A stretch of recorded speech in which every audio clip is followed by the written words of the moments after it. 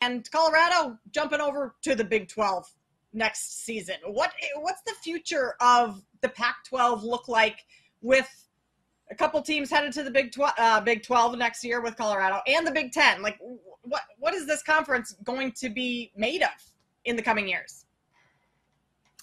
Yeah, it's interesting. I was just watching a 30 for 30 with my sons, and I was kind of explaining how college football has changed with these super conferences. And I really believe that the Pac-12 is going to hang on for a little bit. But I don't know how you're going to have 3 or 4 of these really big conferences.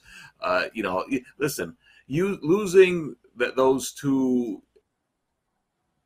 LA, the UCLA out of the Pac-12 is killer. It's going to be weird to see them play in Iowa and Wisconsin, but that's what they decide. So I think it's going to be tough for them. They might be able to get a team or two here and there and survive for a while, but I think after a while, the Big 12 is a hard time sticking around. I mean, they can't even get a TV contract, and in 2023, when you're struggling to find a TV contract, things are rough.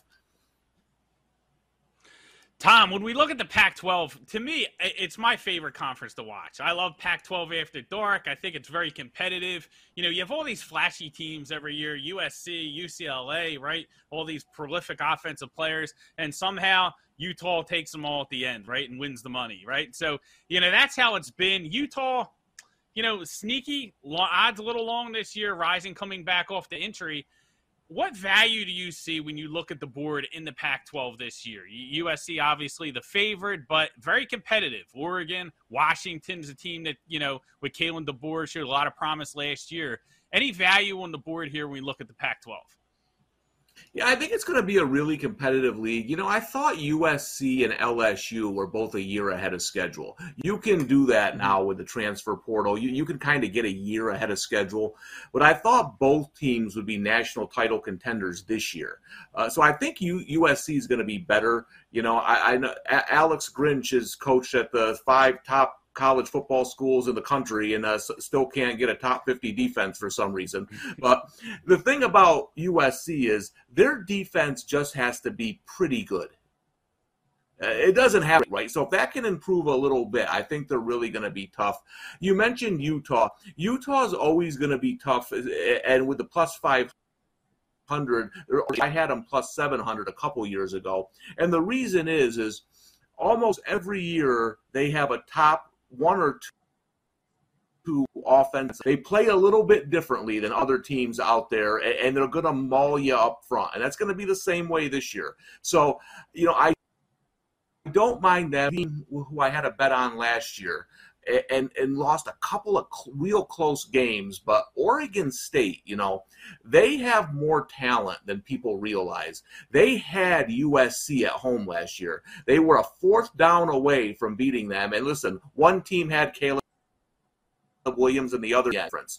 But Oregon State, I think, has more talent than that 10-1 odds is showing. So I think that could be a nice AU. And whatever you think of him, he's an upgrade at quarterback from what they've had. So it's an upgrade, and the defense is still good. So I think if you're looking for value, you're looking at Utah and Oregon State.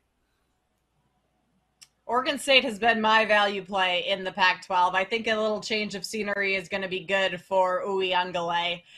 Some of the Heisman favorites this year come from the Pac-12. Obviously, Caleb Williams, who won the Heisman last year, he's the favorite this year over at BetMGM at 5-1. But then you have Michael Penix Jr. Is he someone that you would look at? Bo Nix is 16-1. I would probably choose Penix Jr. over Bo Nix, but either of those quarterbacks interest you in the Heisman market? Yeah, the Heisman market's always tough because I think there's a lot of players in that 16 to 20-1 really have no chance. Like, last year Bijan Robinson was like 16, 18-1, and I love Bijan Robinson, but unless he went for 300 and they beat Alabama, he's not big. So you're looking at guys who have a path to win it. And these quarterbacks are all interesting. I think the ACC is a little crazy this year. Clemson's as good as they've been in the past. So, you got Drake May sitting there at 18-1. I think he's interesting. Jordan Travis is valued there. Jaden Daniels could either win the Heisman or lose his job in week 2. So I think Ewers is a little bit overvalued. The guy that's interesting to me is J.J. McCarthy. To me, this is the first year in a long time that Michigan has more talent than Ohio State. And McCarthy, remember, I know he didn't always play well last year, but it was his first season. Harbaugh runs that offense from 1975. But if they let him go a little, he played pretty well in the second half of that TCU game. So if they let him go a little more, and Michigan is undefeated at the end of the year, I think he's running. Definitely, Tom. Let's talk win totals, right? And let's try and give the people something they might not get everywhere. Everyone's talking about all the top teams. I know you dive deep. I know you hit these win totals early because I follow you. Give me like a small program, an unassuming program that you think holds a lot of value in the market. I'll give you 2 in the Northeast that start with U. UMass and UConn. I hit UMass right away. I hit UMass right away at 1.5. They play Merrimack. Now, there's no gimmies with UMass, but assuming they beat Merrimack, right? They only got to win one more game. And they improved last year, especially on the defensive side of the ball. And you look at some of their opponents, New Mexico, and teams that they can compete with, Arkansas State, who's really bad. I think they can get to 2 wins. I think that's around 2 now. I wouldn't go over 2. I don't think they're going to be a bowl team. But the one I really like is 4.5, 5 is UConn. They have 9 winnable games on their schedule, and college is a little bit different than pro. Listen, I can't tell you a team's going to beat the Houston Texans. They're pro athletes. I don't know what's going to happen.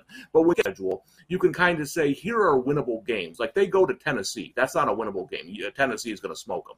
But their schedule is pretty easy, and they have 17 returning starters. They get a quarterback back from injury, so then they got a transfer coming in. They got depth at that position in case of injuries.